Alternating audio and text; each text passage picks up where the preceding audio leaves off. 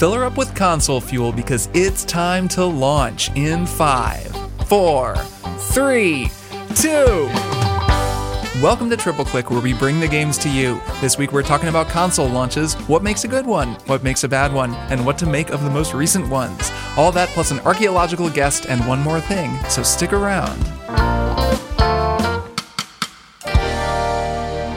I'm Kirk Hamilton. I'm Maddie Myers. And I'm Jason Schreier. Hey! We are back! Hey! Welcome to the show. We're so glad that you're here. And if you are a Maximum Fun member and you're supporting the creation of this show, we are extra glad that you're here, and we're extra grateful for you. Thank you so much to all of the members who support the creation of this show. We are a totally listener-supported show. You may not know that. You probably do if you listen to us, but you might not know Yeah, that. maybe you do. And, now you do. Now you know that. What that means is that we own this show. We put it out through Maximum Fun. They're really great, and they're a really cool network. But this is our show. We make it. No one tells us what to do. We don't sell ads. We don't do any of that nonsense. We are funded entirely by you, the listener.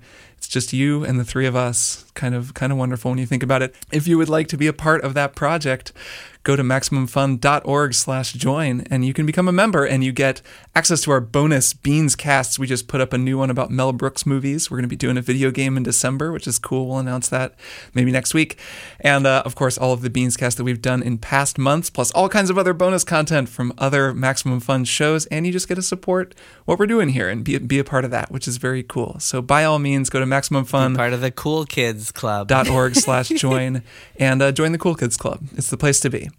Yeah. So before we get started, I just want to say, first of all, we have the smartest listeners in the world. So shout out to our listeners. We really do. Shout out to them. So a few weeks ago, as many of you enjoyed, we heard from an engineer who was telling us a little bit about how the PS5 controller's haptic feedback vibration works, which was really cool. And we got a lot of positive reactions to that. And coincidentally, just last week, we got an email from someone who, in response to our Assassin's Creed Valhalla episode, who said, "Hey, I'm an archaeologist, and it turns out that I work in East Anglia and dig up Saxons and Vikings and know some things about that stuff." So I got on the phone with him, and why don't we play our little chat?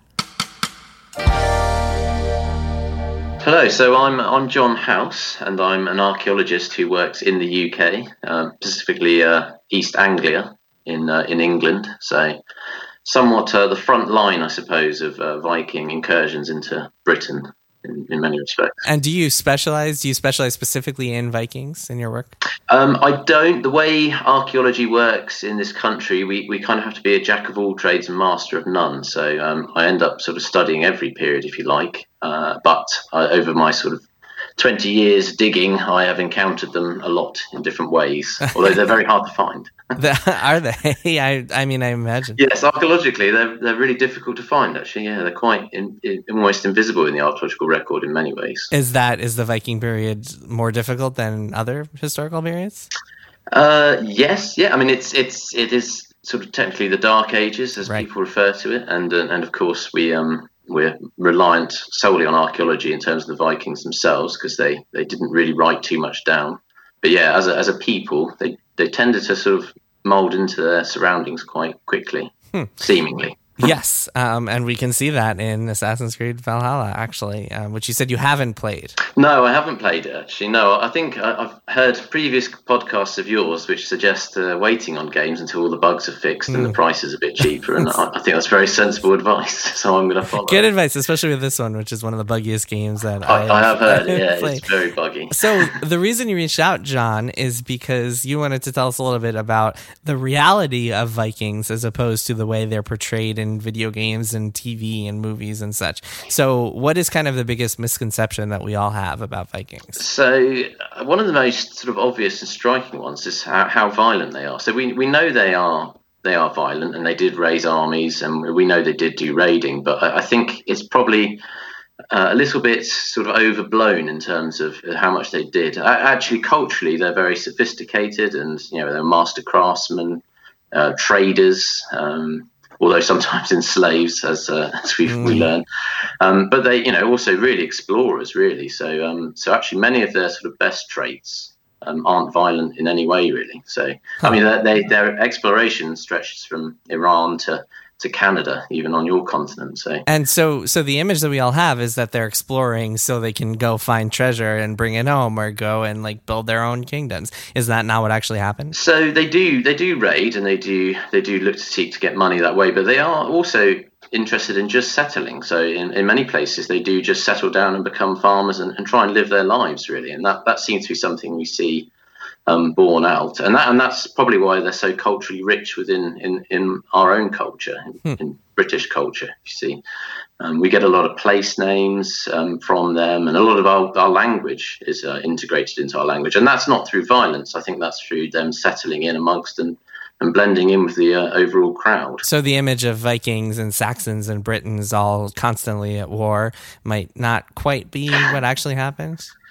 Yeah, I think it does go on, as I say, and we do have some good evidence for it occasionally. I mean, the part that sort of is slightly misleading is obviously the Saxons did write things down, so they did write historic accounts, and they had a vested interest in portraying the Vikings in as poor a light as possible. So they certainly made the most of what Vikings did do in terms of their misdemeanors. But yeah, the reality may differ slightly, and we know that the Saxons were quite violent themselves, and yeah, they certainly could hold their own. There's a good example near a town called Weymouth on the south coast of England, where there's probably a Viking raiding party that's been brutally murdered and massacred. So there was about 50 heads found in a pit, and lots of dismembered bodies as well. Wow! And that they were proven to be from Scandinavia. So it seems like the Saxons here may have sort of dealt with a small raiding party in that way. Huh. Yeah, that's so interesting. I hadn't thought. Of course, history is always written by the winners. But yeah, the Saxons. Most of our history of that era is from the Saxons' perspective, huh? Almost entirely, yeah. And it's a good old-fashioned Saxon propaganda. They wanted to kind of look down upon people that weren't following the Christian faith, and so therefore they made sure they doubled down on making sure they besmirched their name, if you see what I mean. But what we don't see in the archaeological record is I've dug many villages across East Anglia, and what we don't find in the cemeteries is brutally murdered women and children. I think I saw a critic complaining that when you desynchronize in the game because you kill a civilian, and he sort of complained, well, I'm a Viking, I can kill whoever I like, surely they would have just done that. But actually, we don't really see that in the archaeological record. They don't seem to be massacring people. I think they go and take money and intimidate them, but actually it's sort of counterproductive to just murder people sort of as you like, because you want to go back next year and take money from them again, or food to keep. If you're a professional warrior, you're obviously not growing your own food, so you rely on taking from the local peasants to keep yourself fed. So is our conception of Vikings as these bearded, like constant marauders holding two axes, just raiding everything they see, is that from Saxon literature? Is there depictions of that in Saxon literature? Yeah, they certainly do try and make the most of any events like that. When they first raid the Lindisfarne Priory in the north of England, one of the early sort of, regarded as one of the first sort of Viking incursions into England. Yeah, they certainly make a big deal about that. But that, again, whether these are quite rare incidences and they jump on it and really make a big deal about it, or whether they actually were more widespread. But what we don't really see it, again, in the archaeological record. I don't find cemeteries with monks who have all been sort of chopped into small pieces or show a lot of battle scars on their skeletons, which we can see. Interesting. So yeah, it certainly doesn't seem to be quite portrayed as it is. So okay, one last question, which is that you mentioned that you have found an exciting archaeological find for yourself from this time. Yes, so I did once find a Saxon warrior who was actually buried on his shield. We could see by the position of the shield boss, so they had these round shields with a sort of circular iron piece in the middle. And that sort of circular iron piece, which was the bit that survived, that was upturned next to his head. So it seems like the actual warrior was buried lying on his shield within the grave. And we had certain other grave goods in there as well. He had his spear. The one kind of thing that didn't show up, which we didn't find a sword, which we often don't actually. We do wonder if not many people actually did carry swords, but it might have been more of a rare item for your really elite warrior. But although he may have even passed it on to a descendant or something, or possibly an heir. How did you find the grave? So that was in a pub car park, actually. Wow. It was being built on. There was a house being built on the former pub gardens and car park, and we were working through, and we found a number of skeletons. Actually, we found some females as well that were had some very interesting grave goods on them. So beaded necklaces and some other sort of curious items, possibly sort of things they may have considered sacred or even a little bit magical or something like that. So yeah, we had some very interesting graves. But Well, how did you know to excavate in that specific parking lot? so it had been previously found before, and so we had an inkling there might be some there. So we went in sort of with the assumption that we might be finding bits like that, and sure enough, we found even more sort of graves, and there'll be many more. Actually, there's many residents with people buried underneath their houses with lots of probably gold items and things like that, probably below their floors, effectively. It's wild to think about how much history is just literally underneath us at all times. John, thank you so much for coming on the show. This has been really quite fascinating. And hey, the more we know about Vikings, the better. Yes, yeah. Hopefully I'll continue to learn and find out a bit more as we go. I'm imagining that all archaeologists wear fedoras and have bullwhips while they talk, so that's how I was picturing that conversation. Yes. That was very Yeah, cool. that's- That was very cool. That's how it went down. There was a map, and there was like a line going across the map describing everything. Yes, from the beginning to the end of the conversation. And all terrified of snakes. Yes, Yep. of course, naturally. That's just part of it. Here's the expertise. That was very cool.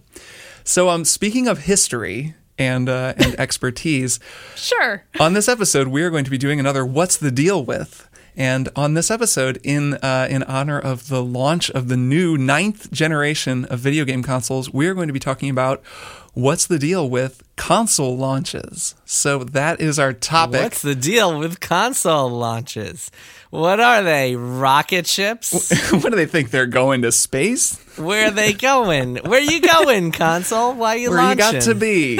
So, consoles have been launching for a very long time. I think going by the sort of Wikipedia and agreed upon generation breakdown, we are in the 9th generation of consoles, and then That's too many. That's too It's a high lot. of a number. It's a lot, especially given that the Nintendo generation is like Gen 3, which is the first one that I think a lot of people really kind of think of. At least people who are below, are like my age or below. So there are some people And who those were are the only around people who matter in this for Gen conversation. 1. No, I don't want to exclude anyone who's older This than is me. for people our age only who understand that the NES is the first console we have to It was the care first video about. game console ever. So I want to kind of try to really get at the answer to that question. What is the deal with console launches? What makes a good console launch? And what are some notable console launches throughout the ages? We're, of course, going to be talking from our own personal experience, mostly. Like, we're not going to just the go only through one we know. the very first console launch of all time or anything. So I'm curious to maybe start with a question. Maybe, Maddie, I'll throw this to you.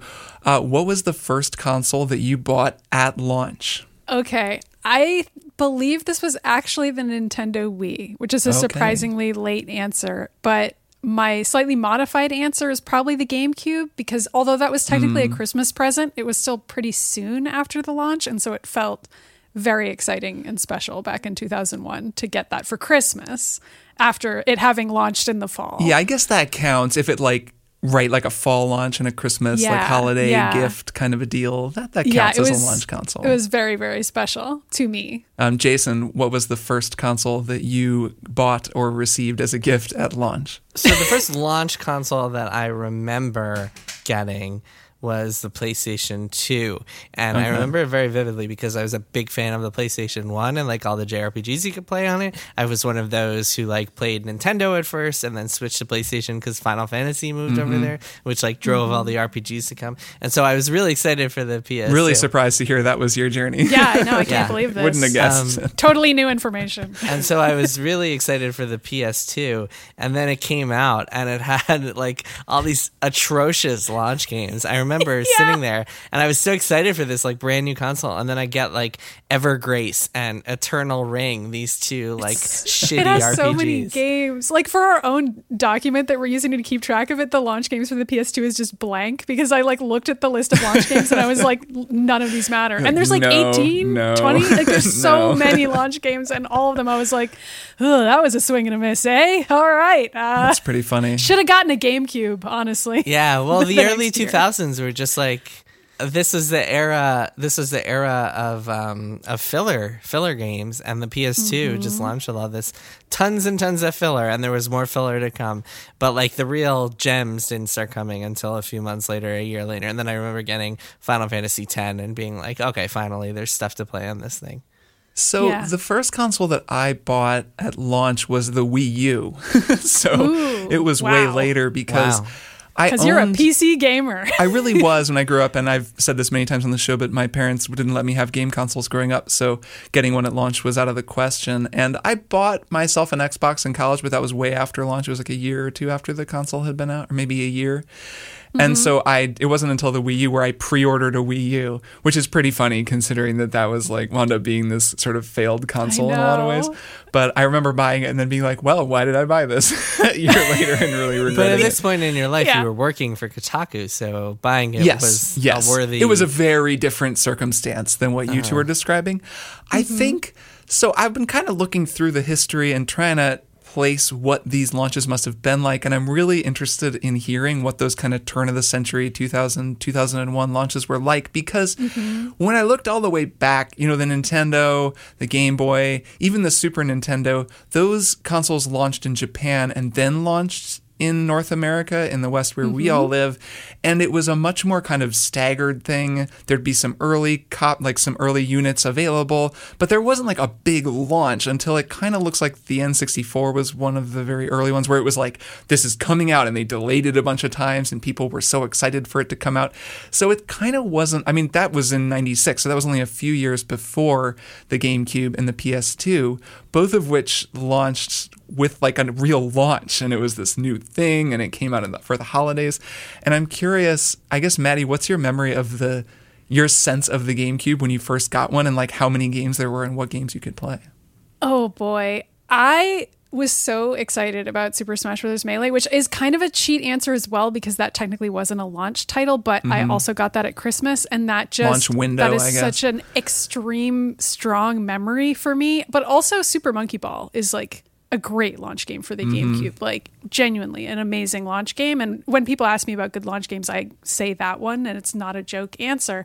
But mostly I remember that being an important signing on point for me in my gamer identity, for lack of a less corny way of putting it. Like up before getting a GameCube, essentially at launch, I was very much like playing consoles at other friends' houses, didn't really see myself as a gamer. I feel like this is how a lot of women in my age group grew up and felt. I had a Game Boy, I played some games on PC, but I wasn't really like tapped into a lot of these things, even though I was playing games at friends' houses and so on and so forth.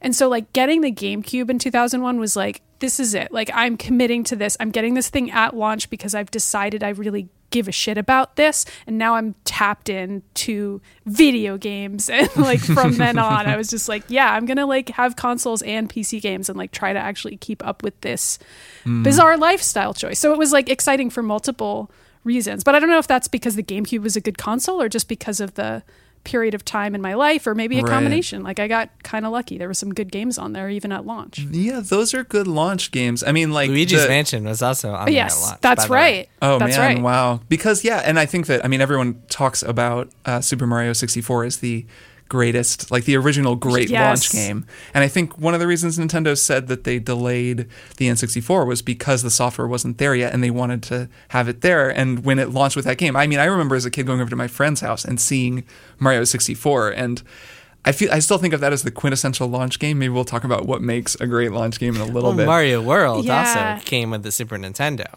and that was a launch packet. That's true, but I really think of 64. But I think of Mario 64 as the quintessential launch game. It's funny. I kind of don't, because I actually, my example would be Soul Calibur on the Sega Dreamcast in '99, because I didn't have that at launch, but I had a friend who did, and Soul Calibur was such a good game. Like, not to say the Dreamcast wasn't good, but like that launch game was such a cut above the other launch games in my opinion, and such a cut above revolution for fighting games, as it were. And like, it's still so good. Like, I still have a literal Dreamcast and Soul Calibur on it, and I'll like still play it sometimes because I think the original Soul Calibur is just that good. So to me, that's a really, really strong memory. But that might also be because I had a lot of friends who played fighting games in high school. So for me, I'm like, that was the launch game I remember. But like, for you guys, maybe it's Mario. Well, it's not just memorable. Like, it's not just memorability, I guess. When I'm thinking about what makes a great launch game, I feel like it needs to be a game that in some way encapsulates what makes the console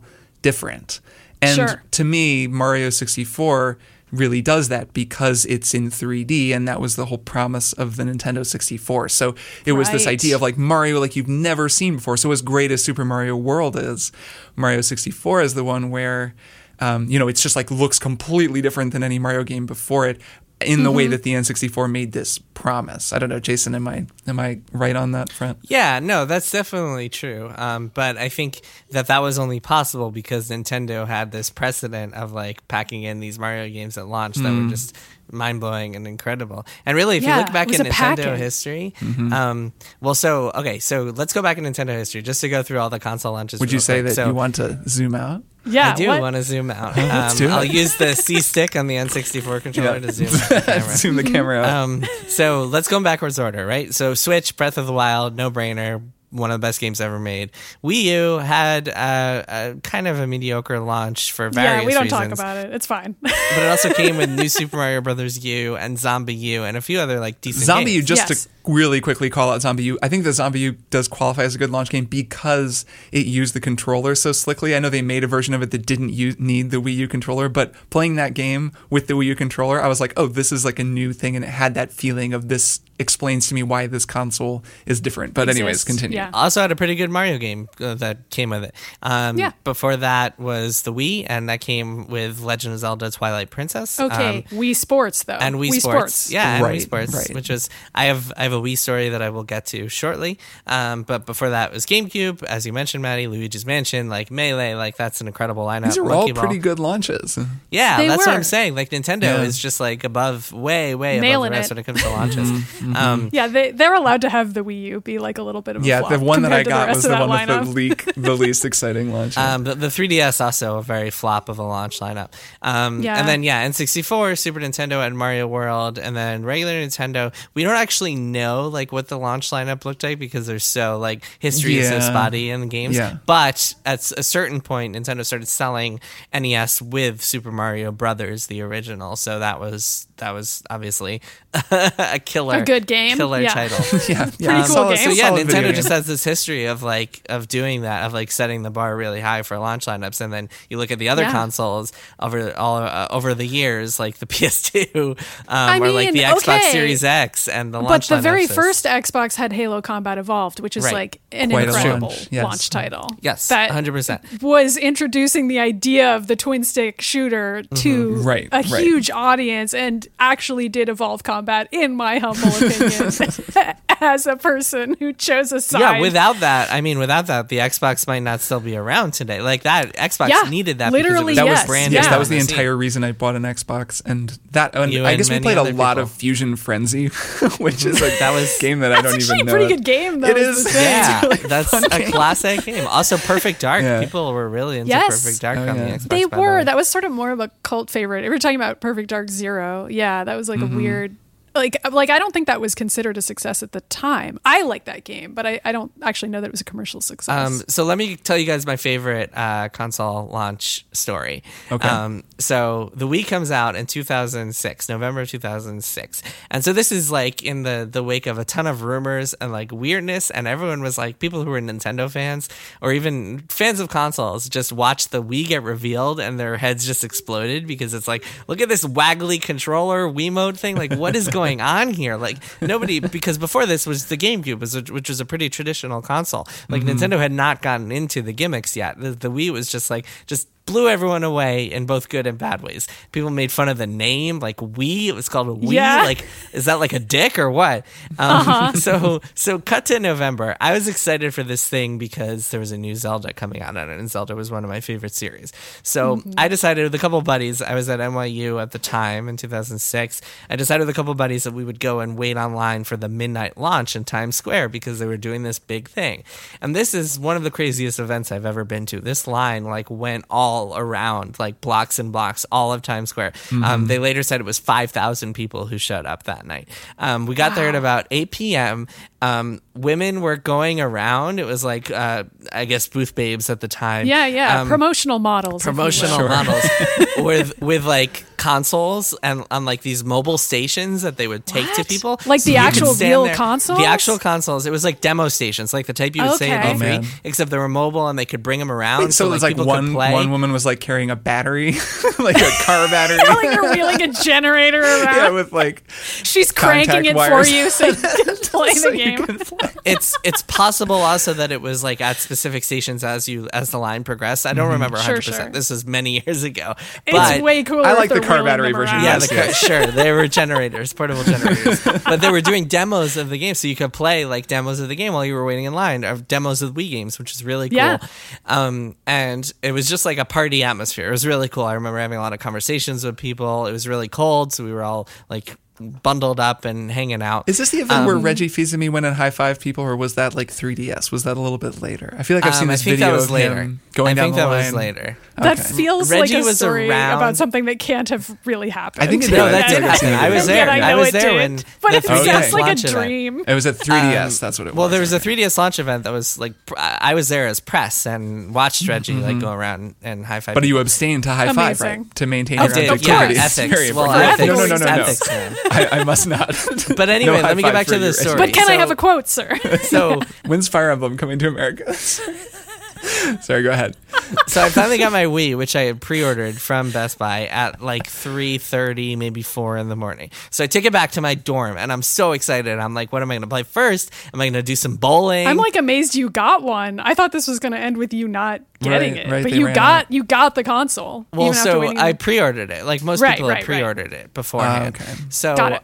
and it was just like standing in line just for fun, like more than Right, anything, to sure, be one of the got first it. to get it. So I took it home, so excited. I'm like, what should I play first? Should I do some bowling, maybe some tennis with my roommate? Maybe I'll play some Zelda and see what it's like with the Wii motion controls. And I load it up and it freezes. And No. I'm like, oh my God. And it turns out I got this like defunct console at launch, and nothing was like more deflating than coming Oh, home after man. waiting in line What? for 8 hours with this defunct console. And then I took it back to Best Buy the next day, like immediately got a new one. It was fine.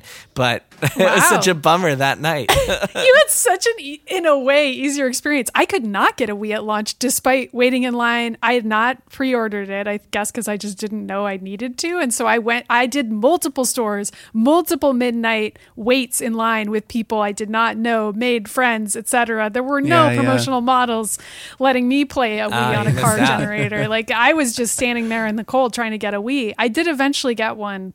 And I don't even remember getting it. Like that memory is not in my mind. I remember playing the games, of course, but like I just remember waiting in line at multiple stores for multiple weeks trying to get one because they were in very, very high demand at the time. Yeah. So was the Wii the dawn of the like major hype, impossible to get the console for a significant period of time after launch thing with the console launch? To me, it was. I'm sure there were other consoles that had that, but that's the one I remember personally as being, it was in really high demand. It was way cooler than anybody thought it was going Right. to be. Like Wii Sports became a party game, which sounds so silly to say now, but like I would have Oh, man, dozens yeah. and dozens of people at my apartment night after night to play Yep. bowling, which is like what that's not No, it was even a anything phenomenon. I compared remember to the that too. games we can Yep. play now. But like at the time, it was like the coolest shit in the world that you could like use the controller to bowl, and that was Right, it. That was right. all the game was. But it was still like that's so freaking cool. Like we can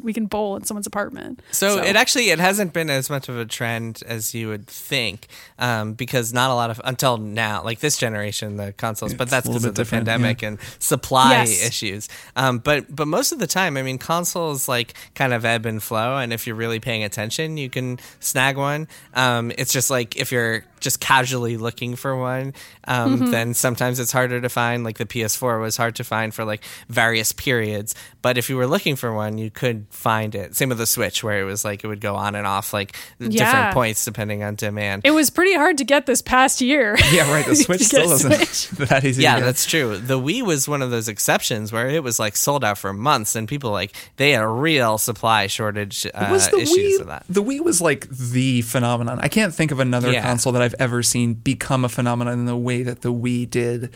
And that was like it came out and that was pretty immediate because I was sort of not paying super close attention at the time. So it wasn't immediate that it became a cultural phenomenon. It took a little while for like Wii Fit to really take off. I'm thinking about like the TV That news was reports later. of like retirement homes where they're all playing Wii Sports together. Yeah, so the console came out in 2006. It didn't really become a cultural phenomenon until like 2008, and that was when the shortages happened, and that was when like the nursing homes had them, and Right. like everybody's grandparents seemed to want video a Wii. games became cool in 2008, Right, and that was everybody's parents wanted a Wii. It's funny that it became cool with a launch game. Like it wasn't a new thing that came to Wii that then drove Right. it to that level. It was a game that it had been packed in. It just took it that long to kind of permeate into the culture. But I think that helped that it was a pack-in game because it was like all you had to buy was for just sure. the Wii, and then you already had Wii Sports, which was the game that everyone cared about. Yep. And I don't feel like there's a comparable example to that in our list here of any other console that had that No. situation.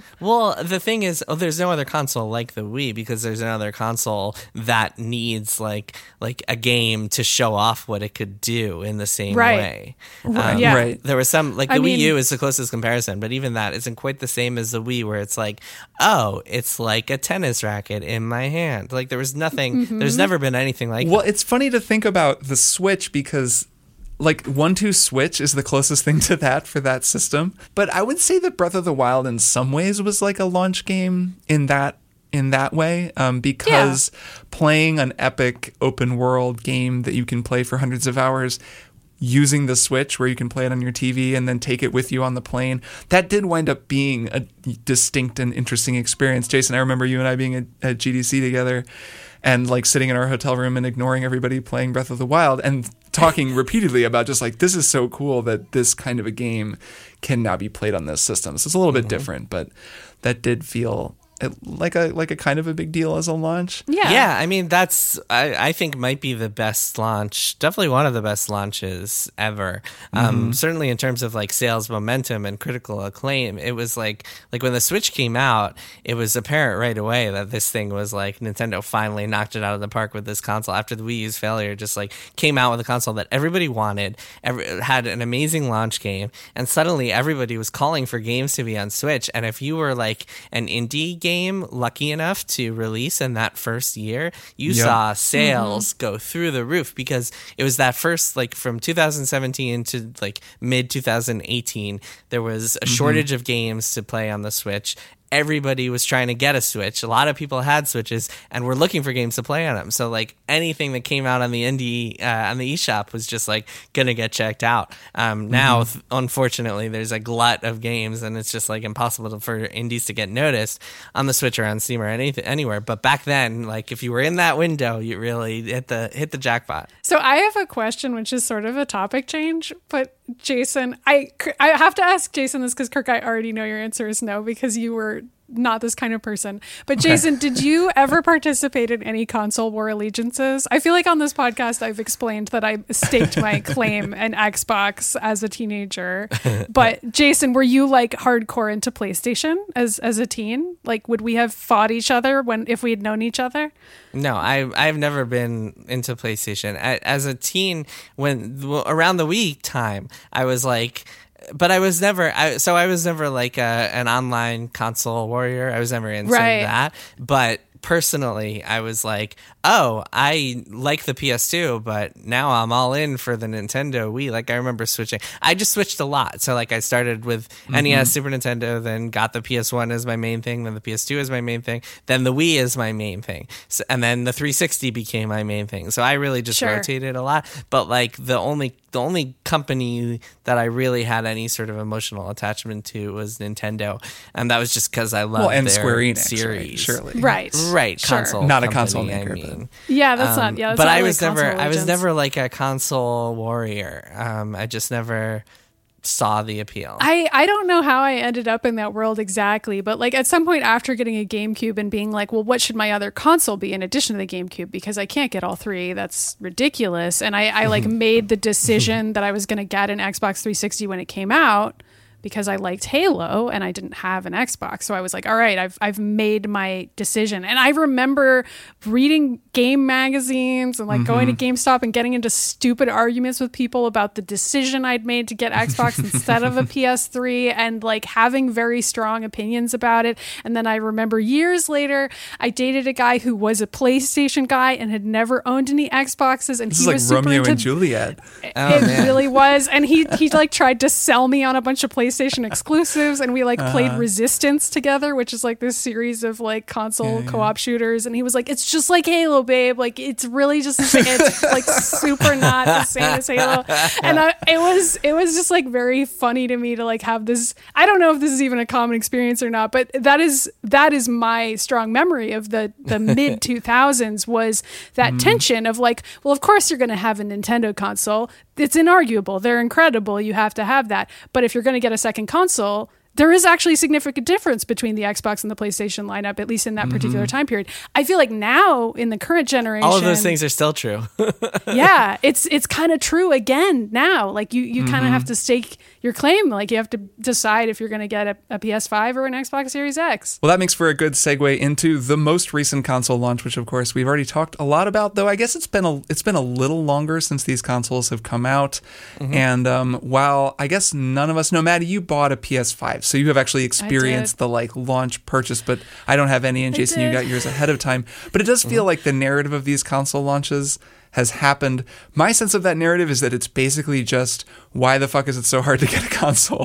There aren't enough of them. That's the narrative, is that more people want one than can actually get one. And it's a real and both mess. Sony and Microsoft have been talking about how demand is higher than they had even planned for, and they had planned for a high demand. There's more gamers than ever, folks. Yeah, well, so that to me is interesting. So obviously production is constrained because of the pandemic. But at the same time, Sony is out here saying, we just had our biggest console launch in history. Yes. And that would mean that it's the biggest console launch ever, because the PS4, I believe, was before this the biggest console launch ever. So now the PS5 is the biggest console launch ever, which is a really interesting like indicator of trends. And I actually think I remember saying on the show a few weeks ago that I was actually really bullish about these new console launches, and it just feels like we're in a place where there are more gamers than ever before. There are more people talking about, interested in games. The pandemic certainly helped, but even before that, it just felt like gaming had just like really exploded over the past couple of years in some really interesting, cool ways.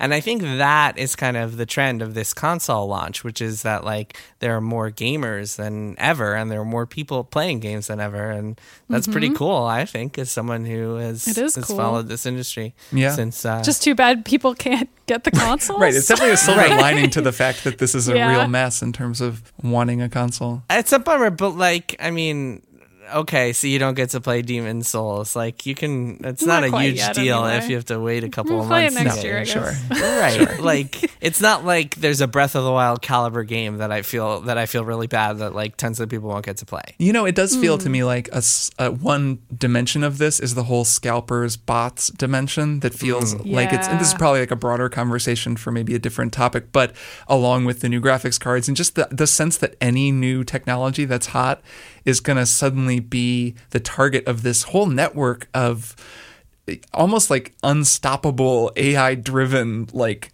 nefarious actors who will just take them all. And I don't know how accurate that really is. I know that some percentage of sales go to those people, but it feels that way, at least to me looking at it, just thinking like I want to get a new graphics card, but I just kind of throw my hands up and I'm like, I don't have time.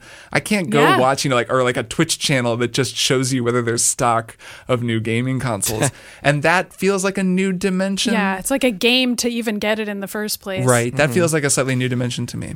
Yeah, I think it feels worse right now because we cannot go to stores in person. And in some cases, you literally can't go because the stores are not actually offering you in-person stock. So even if you were to go, it's like it doesn't matter. So there's not the experience of even waiting in line in person and like, oh, maybe you get it, maybe you don't. But you feel like you went somewhere and you did something and there's a certain number of consoles and like you see them passing them out down the line and it's all visible to you. But instead, we're all just waiting in line virtually and you have no sense of whether or not it really works. And it feels like maybe a bunch of robots are beating you and also maybe they are. And it just feels bad. This is going to be a weird console launch to look back on, I think, for a billion reasons. But I just don't understand why these companies can't start a virtual queue and like you sign up and then you get an email one day, in however many weeks saying, hey, your pre-order is ready. Does seem like something they could have done. I just don't understand. Yeah, there was like a quote from Phil Spencer saying basically we're looking into that, or like we're looking into how to improve. I think he was maybe more general. We're looking into how to improve this. Sure, for the next one, for the Xbox Series, which is an easy thing for him to say, but they're looking into it. That's good. But yeah, I'm impressed with the new generation. It's exciting. I'm excited to see what like future years bring. I think the legacy of this console launch is really gonna be the pandemic, because I think so much of like what comes in the months following the launch will be just like delays and slow down and supply issues and like our personal memories of playing these games during this time that like can't be separated from the launch. The one thing that, and I say this as a person who doesn't have either of these consoles, but the thing that seems somewhat defining to me about this launch is that actually these consoles, more than past console launches, will play all the games you already have. And that, to me at least, like the fact that I could get a PlayStation 5 and then just immediately play most of pretty much every PS4 game that I own. And like continue your saves easily. Exactly. Like they're just going to be right there. That's pretty cool. And that feels a little bit different, where in the past when a console launched, it was like, okay, what games are there that I can play on this thing? Right. And you're sitting there playing Killzone Shadowfall, even though it's like kind of a mediocre game. And you're like, well, this is what I got.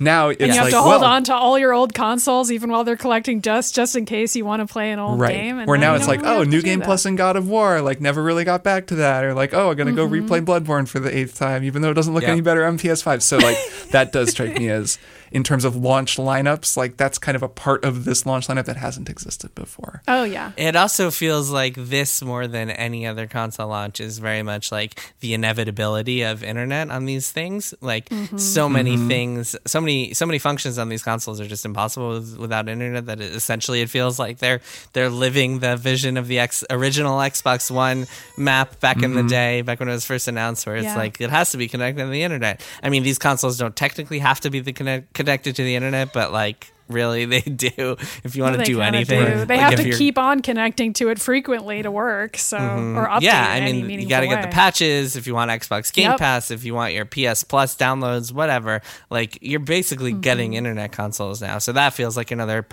important component of the legacy of this generation of launches. 7 years later, we are living in Microsoft's future. We sure are. Well, that's there's probably going to be many more console launches in the future, but that's where we're at right now. Why don't we take a break, and then we will be back with one more thing. Does our podcast deep dive into the weirdest Wikipedia pages we can find? Yes. Do we learn about scam artists, remote islands, horrible mascots, beautiful diseases, and mythical monsters? Yes, absolutely, and yes. Do we retain any of this knowledge? Probably not. I'm Emily Heller. I'm Lisa Hannawalt. We make art and comedy and TV shows, and also the podcast Baby Geniuses. For the past 8 years, we've been trying to learn new things about the world and each other every episode. But let's be honest, this podcast is mostly about two friends hanging out, shooting the breeze, and making each other laugh. We're horny, we like gardening and horses, and we get real stupid on here. But like, in a smart way. Yeah. Join us every other week on Maximum Fun.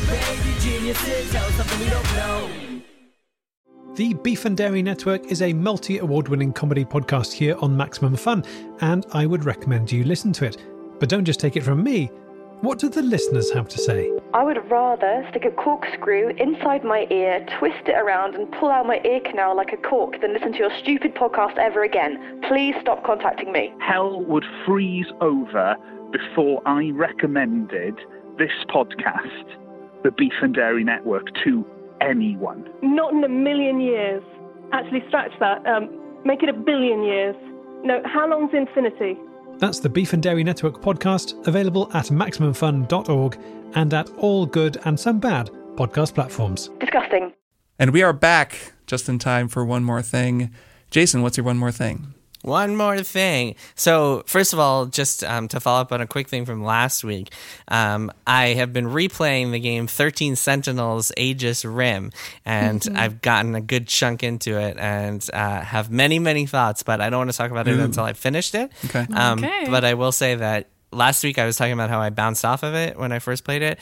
I replayed it. I wrote down all the characters' names and got way more into it now that I can keep track of everybody. Doesn't surprise me based on what I know about it. It really seems like your shit. Nice. Yeah, Nice. I'm really into it now. Talk more about that in the future. For now, I want to talk about a movie that I watched the other night. I think it was Thanksgiving or right after Thanksgiving. It's called A Futile and Stupid Gesture. This is on Netflix, came out in 2018, and I really, really enjoyed it. It's a movie about the National Lampoon and the person who founded it, the humor magazine. And he has a fascinating story that is really worth watching. He's played by Will Forte, and there are a ton of other people that you have heard of in this movie playing all sorts of roles. We wind up seeing like all of this like golden age comedy, 70s and 80s people, all from Bill Murray to Chevy Chase to Gilda Radner and like all these everyone else you've seen in John Belushi, who you've seen in like these 70s, 80s movies, Caddyshack, Animal House, because those were also directed by this guy who founded the National Lampoon. Anyway, it's a great story. Yes, it's a great story. Really worth watching. There's one thing that is particularly hilarious. So you guys have both seen Community, right? Yes. Mm-hmm. So you know some of the backstory between Chevy Chase and Joel McHale on Community, how Chevy Chase would constantly fight with Joel McHale and other members of the cast. Apparently there were physical altercations between Joel McHale and Chevy Chase. I knew they all didn't like him. Yes, they all didn't like him. He would like fight with them. He would complain that shoots were taking too long and like going through the night or whatever. Like he would just be a disaster on set, to the point where Dan Harmon like publicly called him out multiple times, like yelled at him. The wide rumor is that he is a very, very talented, massive dick. Yes. Yeah, yes, it's been corroborated by many. Yes. So, in this movie, the younger version of Chevy Chase is played by Joel McHale, which is the funniest thing. Really? And I didn't know this until I watched the movie, and I was like, no way, that is so funny. That is funny. So That feels like I a did some lawsuit research. waiting to happen. So I did some research afterwards, and apparently Joel McHale said in an interview that he called up Chevy Chase and said, "Hey, I'm going to play you. I'm going to do this role." And Chevy Chase like gave him his blessing, sort of. It was more it was more like Chevy Chase. So Chevy Chase was actually really close friends with the guy who's being commemorated in this movie, the National Lampoon founder. I won't say what happened to him, but he has a tragic story. So Chevy Chase was actually really happy to see this guy like get his due in the public sphere. So he was kind of cool with that, and so he was cool with Joel McHale playing him. And Joel McHale actually does a really good Chevy Chase. Like he doesn't play him in like a shitty way. Well, he does probably know the guy really well. Yeah, he has a lot to derive. He does, but the thing is, he plays him as like the young Chevy Chase that you might remember from like the Vacation movies, Christmas Vacation, Fletch, yeah, or like yeah, Christmas yeah. So yeah, it's really cool and really, really good movie. Nice. I really enjoyed it. Maddie, what's your one more thing? Mine is that I played Fuser, which is a video game by Harmonix that I mentioned last week on our Games of Fall episode, because it also came out in the November 10th to 12th window when almost every video game of fall came out. And it's not a next-gen video game. No. And I feel like it got kind of forgotten. But it's a weird game and a cool game, and I don't know if I'm going to continue to play it. And I will now explain why that is. So I played a game called DJ Hero back in 2009, and I enjoyed it a lot. It was fun. And this game is the game that everyone is going to compare to Fuser, and it is a very deserved comparison because both of these games let you play as a DJ, and they're rhythm games, and you're mixing mashups, and is kind of awkward in both video games for different reasons. So DJ Hero is actually not a Harmonix game. It's an Activision game. This is back in the Guitar Hero versus Rock Band era, Sure. Mid to late 2000s, early 2010s, before Harmonix did not do anything quite as successful financially as Rock Band for several years. And then we're in the present day.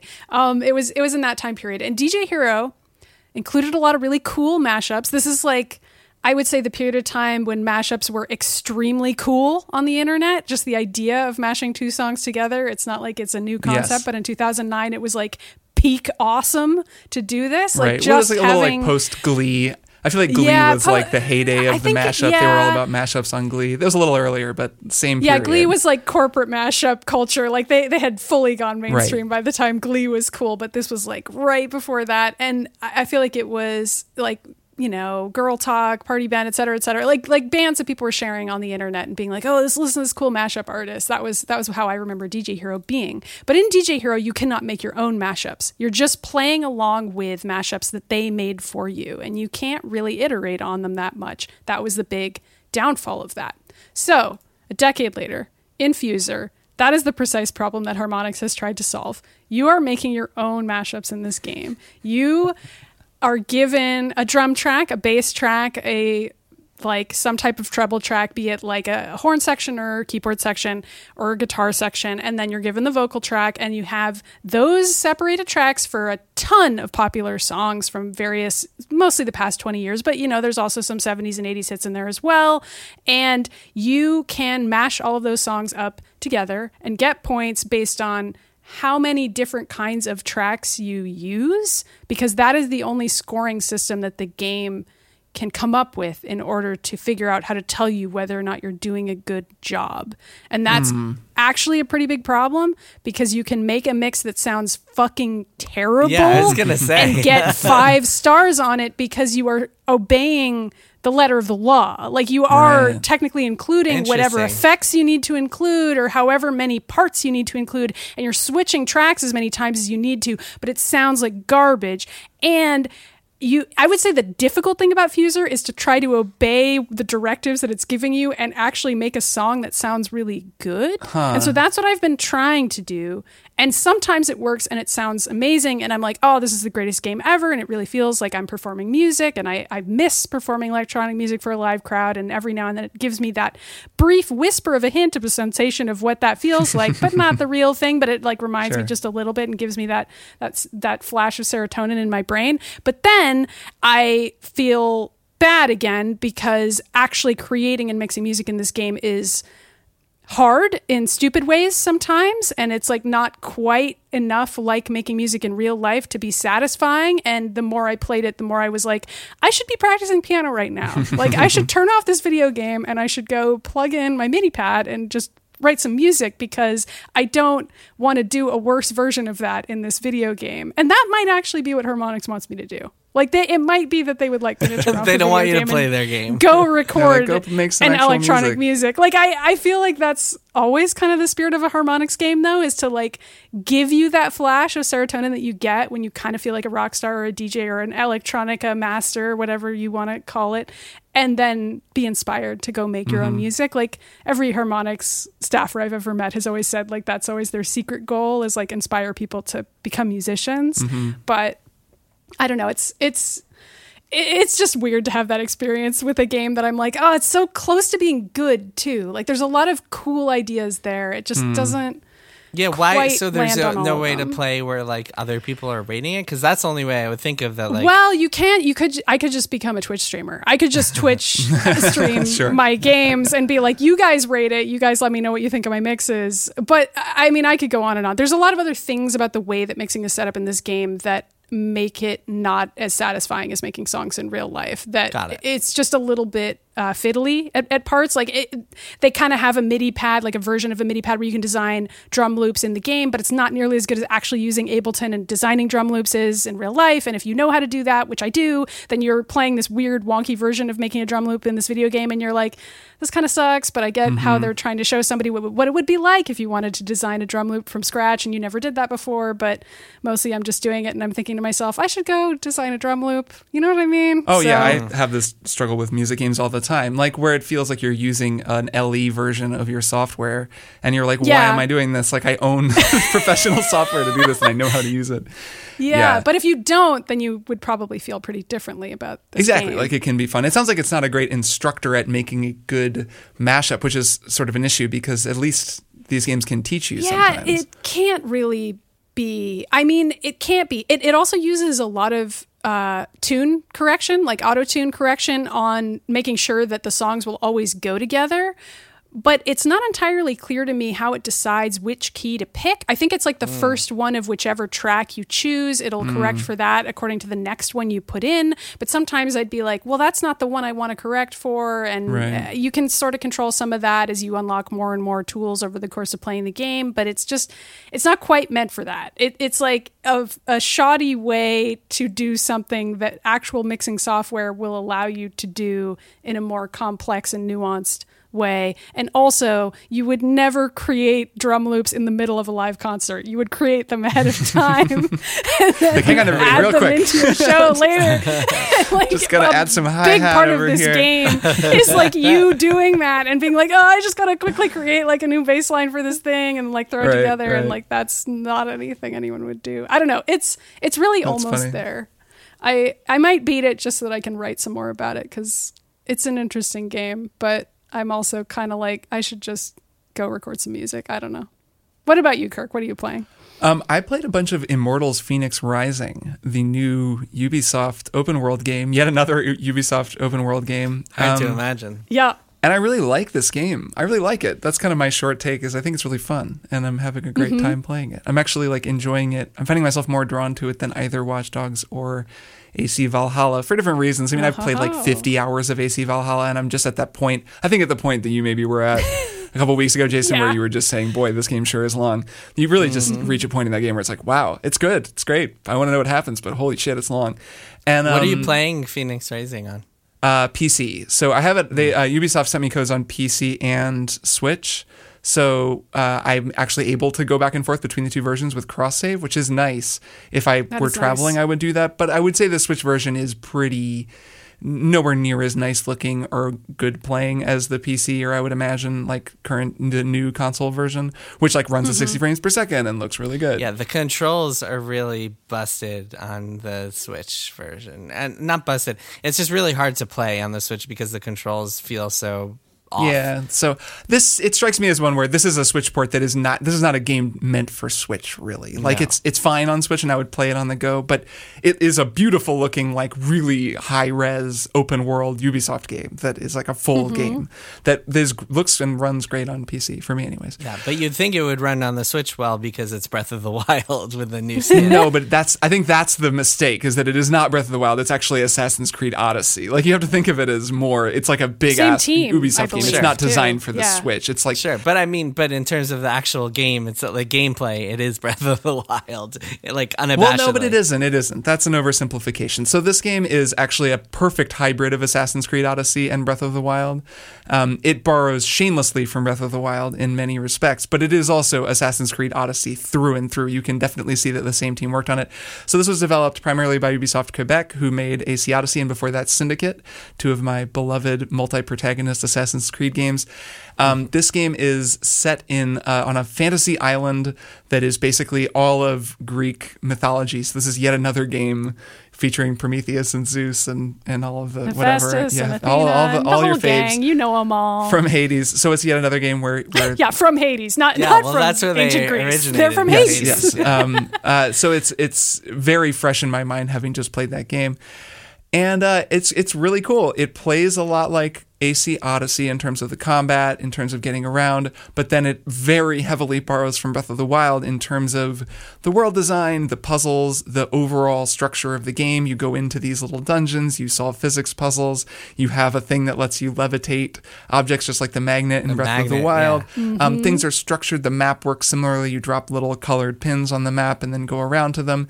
And mostly, my main take on this game, and I've probably played like 10 hours of it, is just I'm really liking it because it's nice to play a game that's so video gamey, where it's just a million cool little interesting challenges that are really clearly laid out for you and color-coded and broken into categories, and then you just go and do them. So there'll be a little, tile shifting puzzle, and then there'll be a sort of physics puzzle where you have to get a ball across a thing, and then you'll go into like the equivalent of a shrine puzzle from Breath of the Wild, and you'll have to get the optional chest, which can be really challenging. Some of these have been really tough. You get a set of wings, Icarus's wings that let you glide around, and then you upgrade them with your stamina. You have to use stamina to climb around, which is a significant difference from AC Odyssey, where having played so much Valhalla, you can just climb on everything. I really prefer when it's limited, when you can't just swim anywhere or climb anywhere, and the world itself becomes so much more of a puzzle and so much more interesting because you have to be like, well, I really want to get to the top of that mountain, but I'm not supposed to do it yet. There are, early areas where you're not supposed to go until it's later in the game. You're supposed to come back. But I'm like, no, I'm getting to the top of that mountain. So I'm like chugging stamina potions and doing all this weird stuff to get around. And I love that. Like, I just find that so engaging, and this game has that. So I'm finding that all really cool. It's also a very charming game, this game. The lead writer is Jeffrey Yohalem, who wrote Child of Light and was the lead writer on Far Cry 3. He's a very playful writer. It's kind of like dorky in a way that I like. I don't mean that as about it. It's kind of cornball. But it's really cute. It's primarily narrated. It's like an unreliable narrator. Between Prometheus and Zeus. So Zeus is like interrogating Prometheus. Prometheus is actually voiced by the same actor. I'm 90% sure, this is just my ears, but who played Adam Jensen in the Deus Ex games.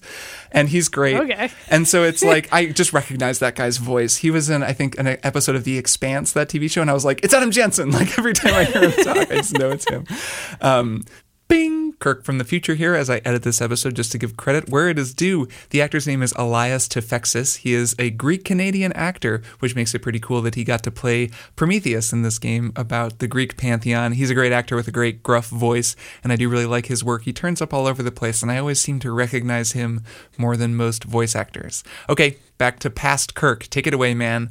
Bing! But anyways, it's like a dialogue that they're having while you're playing. They're arguing, and then, sometimes Zeus will just be like, oh my God, come on. There's actually a really funny Prometheus is telling the story of Phoenix. And Zeus is providing color commentary. And your character, Phoenix, is just kind of this random goon who then becomes a great hero at the time of need to like rescue all the gods. So then, of course, you go, and I just did a whole quest line with Aphrodite and like talk to Aphrodite, and you have to go interact with all of the gods. But it's funny. There's a thing at the very beginning, actually, where you play the tutorial like island area, and then you get off of that and the title card comes up, and it was the thing we were talking about the other week in Valhalla where it comes up after 5 hours. But then when that happens, Zeus is like, are you serious? This is only the beginning of the story. And he like comments on it when it's happening. So it's amazing. It's that kind of a script. Like, it's very jokey. The cutscenes have a kind of animated movie. I saw someone describe it as like DreamWorks energy, which feels a little uncharitable because it's a little silly like that. But generally, I'm actually finding it really winning. There are some really nice scenes where just characters are telling Phoenix a story, these like cool montages that are just edited and told with this really deft touch. And I'm finding it just really charming. And it lacks Breath of the Wild's mystery. It's not a game where...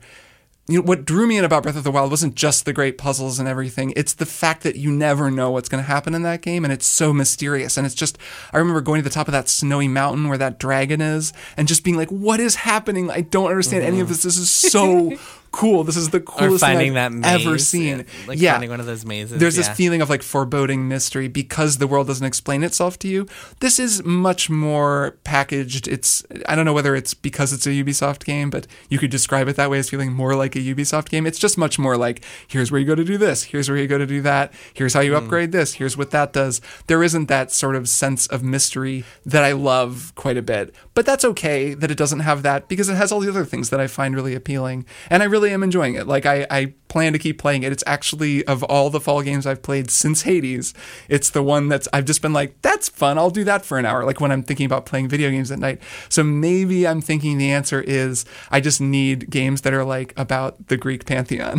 Like that's actually the thing. It is kind of a strange coincidence that there are these two games that are about the Greek pantheon in the same year. It is. Yeah, well, fun fact about this game, one of the reasons that it's like takes so much from Odyssey is because it was greenlit as a fiscal quarter filler, and it was meant to come out, I don't know if you guys remember, it was originally announced for the beginning of this year, even though that would have been like just a year of development time from AC Odyssey to that, because it was like Yves Guillemot saying, hey, we need to fit something here, let's get this team on something fast. But they got more time, fortunately, and I think it's a better game as a result of that. Yeah, it shows. Just because there are so many systems, the combat system, the stealth system, just a lot of the animations are taken from Odyssey, just seem to be the same thing. I'd love to see more of that, where it doesn't have to be another Assassin's Creed game. They can just make a game that's like this, that's Assassin's Creed-ish, but also very different in experience when you're playing it and feels more like a Nintendo game. That's so cool. I would love more games like this. A lot of it, it's not a small game by any stretch, but it's not the absurd scope of like Valhalla, and that is sort of nice. It feels like I can finish this. Like I've seen it's like about 30 hours long, which is really long. Like that's plenty. Love a 30-hour game. Does not need to be 80 to 100 hours. And I will say that like I do not recommend playing this on Switch handheld, which is what I've been doing. The controls, like I mentioned before, are not great, and also the game just looks very smudgy and not good. I think I would be enjoying it a lot more if I was playing it on PC also. It's beautiful on PC. It's really beautiful looking. And having played it a bit on Switch, I was like, oh, this looks like a Switch port of a game that was meant to be played in HD with like, the full thing. All right. Well, another one for the books. Done it again. We did it. We did it. We pulled it off. We recorded ourselves talking for an hour. We launched this episode. We did it. It was a podcast launch. Cut that out. No, I'm keeping it in. People got to see. Pretend I never said that. People get the good jokes and the less good jokes. They get them all. Yes. Well, just like a launch lineup, you get the good games, and then that's you a get really the less. good point. You never know what part of the legacy will endure. That joke was the red steel of this. Right, exactly. You get the Zeldas and you get the red steels. You do. All right. I'll see the both of you next week. Goodbye. Bye. Triple Click is produced by Jason Schreier, Maddie Myers, and me, Kirk Hamilton. I edit and mix the show and also wrote our theme music. Our show art is by Tom DJ. Some of the games and products we talked about on this episode may have been sent to us for free for review consideration. You can find a link to our ethics policy in the show notes. Triple Click is a proud member of the Maximum Fun Podcast Network, and if you like our show, we hope you'll consider supporting us by becoming a member at MaximumFun.org/join. Find us on Twitter at TripleClickPod, send email to tripleclick@MaximumFun.org, and find a link to our Discord in the show notes. Thanks for listening. See you next time.